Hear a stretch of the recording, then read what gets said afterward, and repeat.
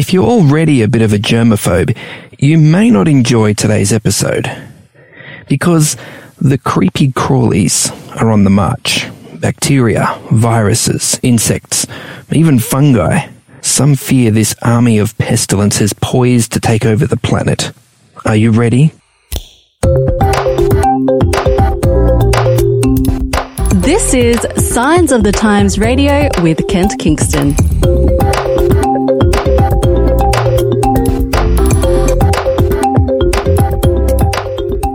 Hey, welcome to Signs of the Times Radio for another week. And here with me in the studio is the author of July's cover story, Julie Hoey. How are you, Julie? Did I pronounce that correctly? Hoey? You did. Hoey is perfectly right, yes. Excellent. And I'm not too bad. I do have a cold, but otherwise I'm fine. That's actually quite ironic because the title of your article is a very scary large green pestilence, superbugs, plagues, and humanity's future. And you've brought a pestilence into the studio with you today. Is this a show and tell opportunity? Exactly, that's right. I thought I would stick with the theme. Now, Julie, you're a high school teacher in the Hunter Valley region of New South Wales. Is that right? Yes, I'm actually a teacher librarian now. So my specialty is looking at research and finding our way through the plethora of information that's around. But my background is in science and maths teaching, and I was also once a dietitian. Oh, wow. Okay. So you really have a well-rounded sort of view of the sciences, the practical, the theoretical, and the applied. Yeah. Oh, that sounds really good. Now, it's really, I guess, interesting that we are looking, or that your article does look at this whole issue of infectious diseases, because it seems like they've kind of fallen off the radar a little bit, because for the last several decades, maybe even a century now, it seems that we're not sort of talking about smallpox and measles and polio and that sort of stuff anymore. It's kind of been dealt with in the West, at least. And instead now we have this whole range of lifestyle diseases, the cardiac disease and stroke and diabetes and all these sorts of things that we often, bring on ourselves because of our lifestyle choices and our, sit in the car, sit in the office, we're very sedentary. But you, in this article, sort of telling us that, hey, infectious diseases are still an issue. They need our attention. Why is that? Yes, that's the thing. Infectious diseases, particularly in developed countries, we did think we kind of had them knocked on the head and dealt with. But that's not quite the case. And particularly the problem is that obviously in other countries where they haven't had the same funding as us and the same public health initiatives and the same ability to really get into the whole population, infectious diseases and the traditional infectious diseases that we thought we had dealt with, they weren't really properly dealt with. And with the increase in things like travel, that so many people now are travelling, just imagine the thousands of planes full of people that are travelling every day. They're moving these diseases around the world much more quickly than they ever used to be able to.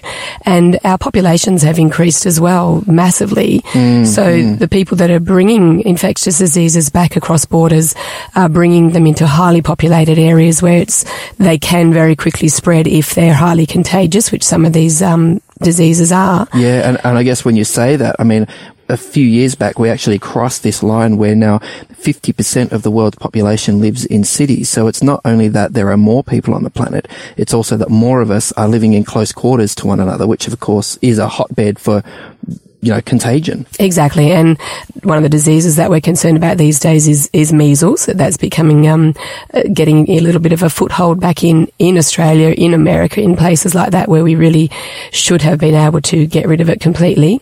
And every time you hear an alert, there's been 2 alerts in the past week in New South Wales about people who've come back from overseas travel infected with measles.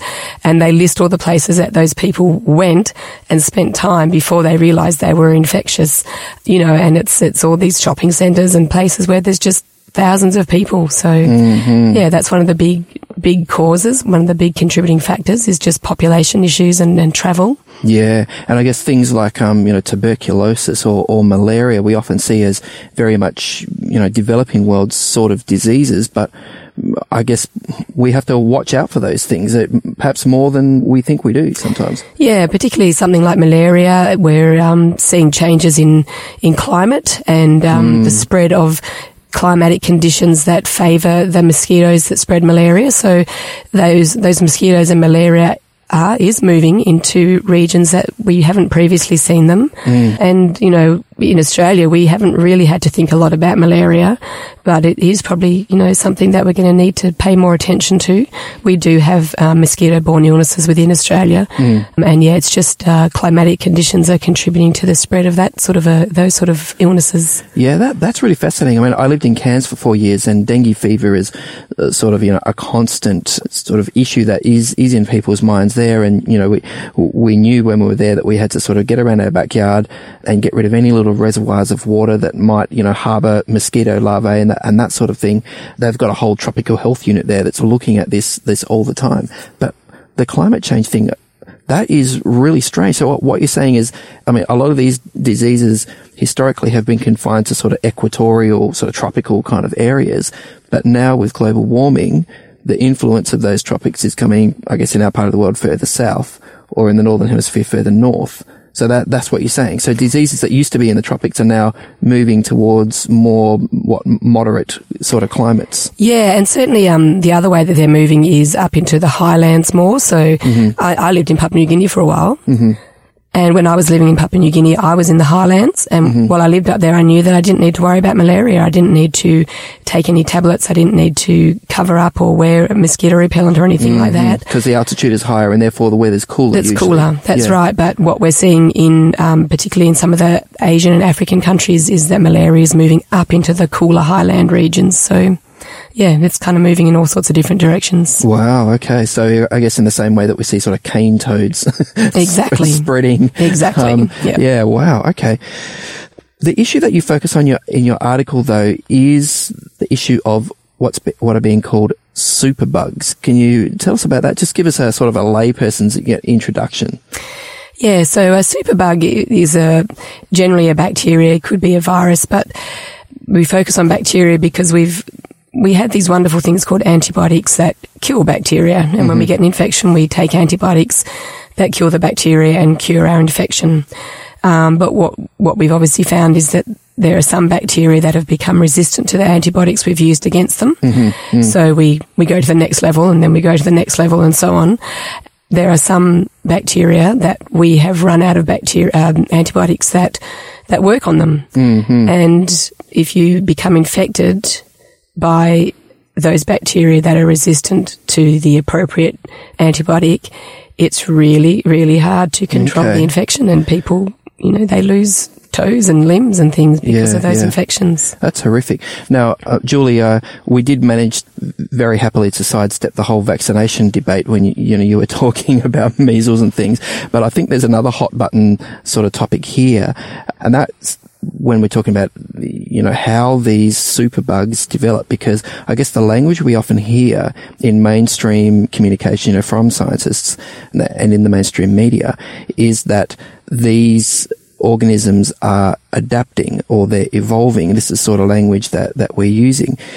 I wonder though, is this really evolution happening, or is it that there is a diverse population of bacteria there already, and when you apply the antibiotic, it kills, say, the 99% of that population, which is not resistant to that antibiotic, but that 1%, which before was a small minority, then becomes the only bacteria there is. So it's not as a population, it adapts, absolutely, but that's not the same thing as evolution, is it? I mean, you're a science teacher. I don't know how much you've got into this. Yeah, so there are a few different elements to what allows a bacteria to become a superbug and to become resistant. And it's definitely true that within a population you may have, limited number of individuals that have an innate resistance to the antibiotic. They're the ones that survive. They go on to produce the next population that is then resistant to the antibiotic. So that is one of the mechanisms. The interesting thing is that in bacteria, their genetic material is coded on RNA, which is similar to but different to DNA. Obviously, DNA is a double helix. We probably all know that. We've seen lots of pictures of the diagrams and that sort of thing. A double helix for us normal people is a twisted ladder. That's right. Yes, sorry. Twisted ladder, that's right. RNA is a little bit different to that. It's just one big long kind of circle, although it's all kind of messed up like spaghetti inside the cell. Yep. But another really big difference between them is that DNA, when it's replicating, has a checking and correcting process. So it checks for mistakes as it's replicating itself, and if it finds a mistake, it fixes it. Whereas RNA doesn't really have that ability. So bacteria, when they replicate, they actually are prone to a lot more mistakes and mutations. And as we know, most mutations are not beneficial in any way, but they definitely do have a massive capacity for changes to their genetic material because they don't have that checking and correcting process. The other thing to do with bacteria is that sometimes parts of their genetic material can sort of become separated from the main molecule. And so you've got these little tiny parts of the RNA in the cell, but separate. They're called plasmids. I don't think I said that very clearly. And they actually can be transferred across from one bacteria to another, to a neighbouring bacteria. So they can potentially share beneficial genes with the current population rather than waiting for that to trickle down into the future populations. Wow, okay. Yeah, so that they're incredibly adaptable, aren't they? It's just really fascinating for such small, simple, very uncomplicated organisms compared to how complex we are. Yeah, that's just incredible. Yeah, you have a really interesting quote in your article that's where someone says it's insects and bacteria that rule the world, and I guess we can understand why when we see these incredible. They're just so tenacious. Yeah, wow. And I mean, we've got a little info box in the article that actually says that suggests that we also have antibiotic resistant fungus as well, which is pretty crazy. So it's not only bacteria that could fall into this sort of superbug category. So in a hospital or a medical setting, I mean, you retell this incredible story about Matthew Ames in your article. What's the impact of superbugs? Well, I guess the thing with Matthew Ames is that the bacteria that caused his problems, and he lost all 4 of his limbs in an effort to save his life, which miraculously worked. The bacteria that infected him actually wasn't a superbug. It was a bacteria that could have very easily been treated with penicillin or amoxicillin, but it just wasn't recognised in time that that's what was going on with him and that's the issue that he had. So it just got a foothold. It released toxins into the bloodstream. The blood cells were damaged and ineffective, so these body organs weren't getting oxygen, so they started dying, releasing more toxins into the bloodstream and so on. So it really set up a cascade of events that was very difficult to arrest, and he was quite lucky to have survived. In a hospital setting though, people are already sick, their immunity is quite often low, you've got all sick people around you, and with all those sick people around you, hospitals are very careful about hygiene. There's lots of cleanliness and lots of antibiotic use and all that sort of thing. So you do tend to get a lot of this antibiotic resistant bacteria producing because they're so exposed to it. Those that survive are the ones that are resistant. Is another factor, Julie, the fact that hospitals are incredibly disinfected places. And that, I mean, as we were saying before about bacteria, if you are constantly wiping out all the bacteria over and over again with disinfectants, that tiny little population that may be resistant is actually encouraged in that setting. Is our focus on hospital hygiene possibly backfiring in some ways in creating these superbugs? Yes, to some extent, that's exactly what it is. It's not just the hospital use of antibiotics, but definitely the hospital cleanliness and hygiene. Having said that, I was listening to a podcast just a couple of days ago about a situation at John Hunter Hospital up in Newcastle where they actually couldn't get hold of their regular antibiotics. There was some sort of a production issue, and so they had to use a different antibiotic that was similar, and they felt that it would probably do the same job. I think it was maybe not as broad spectrum. And what they found was that while they were using that, they had a massive reduction in people getting infected with antibiotic resistant infections. So just by mixing it up a bit, having a bit of this and a bit of that, you can sort of outsmart the bacteria in some ways and sort of hit them from all directions. Yeah, I think part of what was happening was that maybe what they were generally using was quite a broad spectrum antibiotic, and so it actually knocks out all your good bacteria as well as, it sort of knocks everything out. And it actually made me think of a verse in the Bible where it says, if you clean out someone's life or clean out a home or whatever and don't replace it with anything, it's just left empty for other bad things to come in. It's a power vacuum, yeah. Yeah, exactly. And it's a bacteria vacuum, and you sort of knock everything out, and it's just a big empty space waiting to be reinfected or repopulated. So, but one of the things that they mentioned in that podcast, one of the two big issues that we have in hospitals, one is MRSA, which is methicillin-resistant Staphylococcus aureus, or golden staph is what most people know it. Yep. And they've made significant inroads into arresting that issue just by hand-washing protocols, which I was really surprised to hear, because we've known the importance of hand-washing, and hand-washing has been something that's really big in hospitals for decades. That's like Florence Nightingale and the Crimean War in, what was that, the early 1900s? Exactly. Wow. But they've obviously, made some improvements and tweaked the hand-washing protocols and have made significant inroads. So even though one part of it is that we're over-hygienic and overuse of antibiotics, on the other hand, just simple things like making sure we're washing hands properly and enough has made a significant impact. Yeah. Looking globally, Julie, I mean, we have seen in the last few decades, we've seen some nasty Ebola outbreaks. We've seen the H1N1, what was that, the bird flu virus.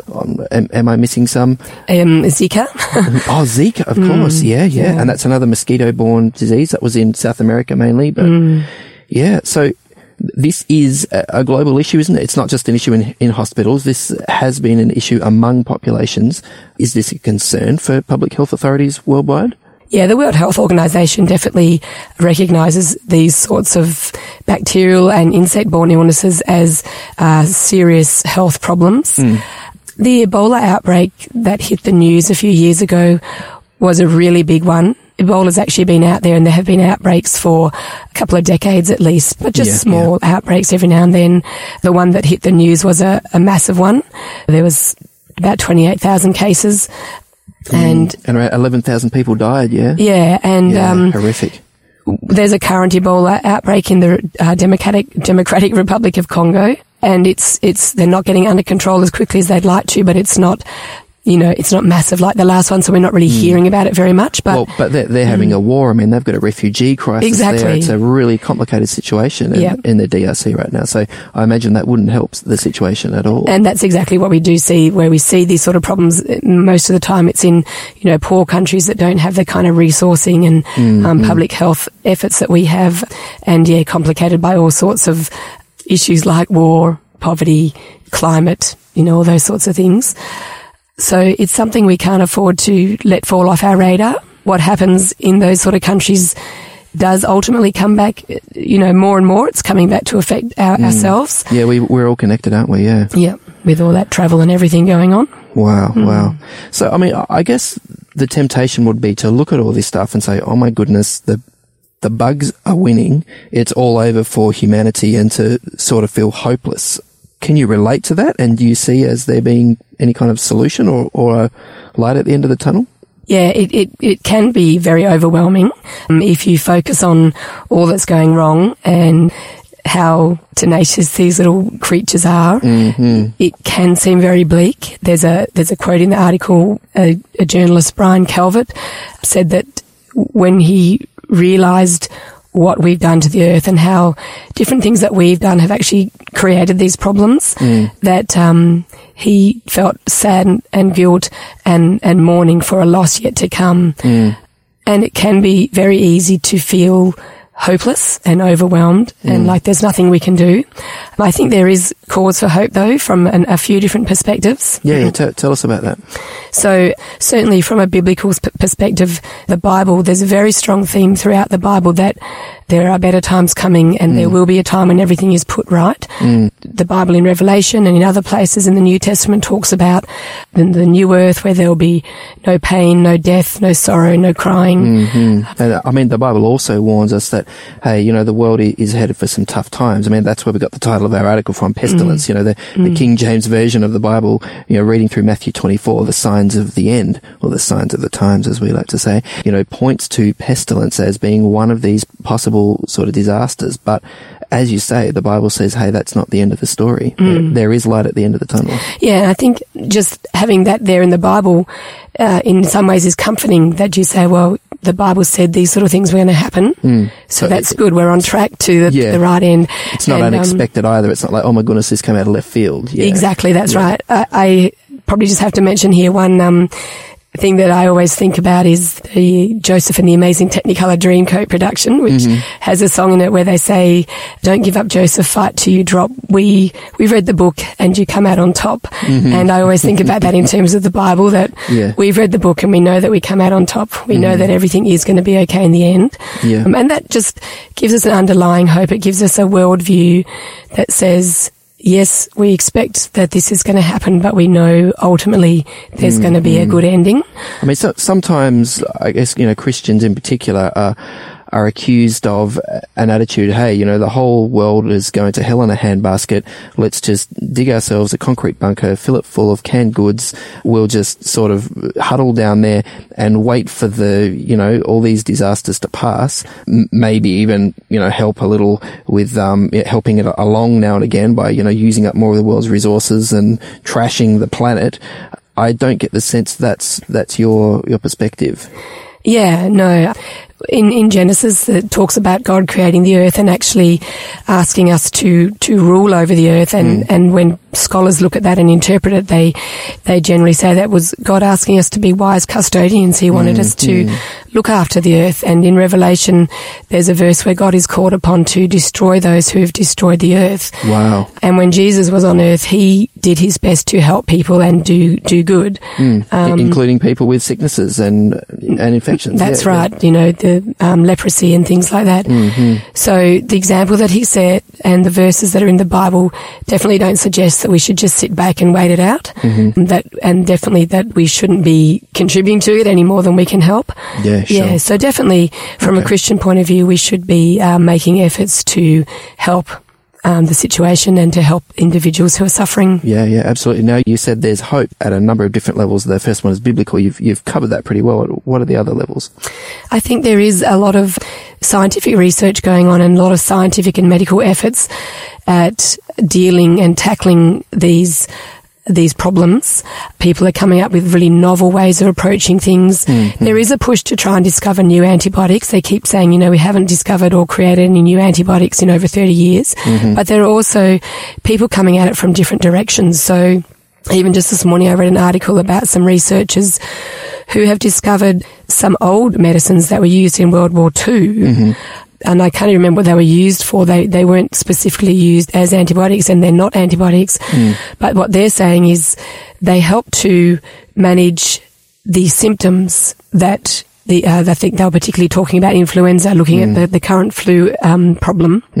And flu is, we sometimes think flu is no big deal, but I think we forget that in 1918, about up to 100 million people, died of the Spanish flu. That was an incredible epidemic. It can be horrific. Yeah, and our current flu season is really, ringing a lot of alarm bells. There are healthy people dying who are not, old and already facing health issues, or not really young with very immature immune systems. There are healthy teenagers getting the flu and dying, and that is very scary. And so we definitely, you're right, we can't be complacent about things like the flu. This medicine that the researchers were looking at was actually just treating the symptoms and the things that the flu does to you that make you die. So rather than trying to get rid of the bacteria, which do eventually, your own immune system does eventually. Is bacteria or a virus, the flu? That's true. It is a virus. That's right. Yeah. That's one different angle that they're taking. And there are lots of different angles in terms of scientific research in general that are being taken, that people are looking at different ways of thinking about the problem. So that's, to me, gives me a lot of hope that there really is other ways of thinking about the problem and solving it. Oh, that's fair enough, Julie. But I guess, you're a a science teacher. I'm not, but neither of us are scientific researchers or public health officials. So are there any practical things that we can do sort of faced with this invasion from the microscopic world and insects and stuff? Is there anything positive that we can do? Anything practical we can do? Yeah, so I guess there's things we can do at different levels. On a personal level, if you're trying to keep yourself healthy and really want to keep your immune system boosted, there's 3 things I recommend, and I will just say this is the first time I've been sick in 18 months. But obviously eating well, eating lots of good food that helps to, boost your immune system, and not having lots of unhealthy food that actually drags down your immune system. Yeah, so whole food, plant-based diet. Definitely your fruits and veggies and that sort of thing. Yeah. And not having lots of sugary foods, because that kind of drains the store, so to speak. Yep. It takes a lot of nutrients to metabolize sugar, and you then sort of depleting your stores of those nutrients and antioxidants. This is a qualified nutritionist speaking, people, so listen up. That's right. The other 2 things that are really significant at boosting your immune system, which people may not realise, one is getting enough sleep, so 7 to 8 hours a night for adults. Yeah, often overlooked. Absolutely, and getting inadequate sleep very quickly harms your immune system and then depresses it. And the other thing that is really good at boosting your immune system is getting regular exercise. It's just incredible. So just, there's 3 simple things that obviously are good in general, but also boost your immune system. So on a personal point of view, and obviously people can do their own research and decide whether or not they do want to take, multivitamins or supplements of any kind and that sort of thing. I heard someone on the radio this morning saying celery juice, That's right. boosts my immunity. It's amazing. And, That's right. Good on her. I mean, at least you're being hydrated. And I imagine that's another good thing. Stay hydrated, keep your system flushing through. That can often deal with a lot of nasties, can't it? That's right. Yep. Going beyond ourselves and looking outside of our own personal health, we can obviously do things like financially support efforts to help other people. We may not be in careers or at a stage of our life where we can be making a personal impact, but financially we can support various agencies and organisations, NGOs and things like that. So agencies that are making a difference in things like an Ebola outbreak or stuff like that. Okay, that's fair enough. I like that. That's right. There's 2 pillars to the scientific approach, and one pillar is to be really rigorous and hard and look at things.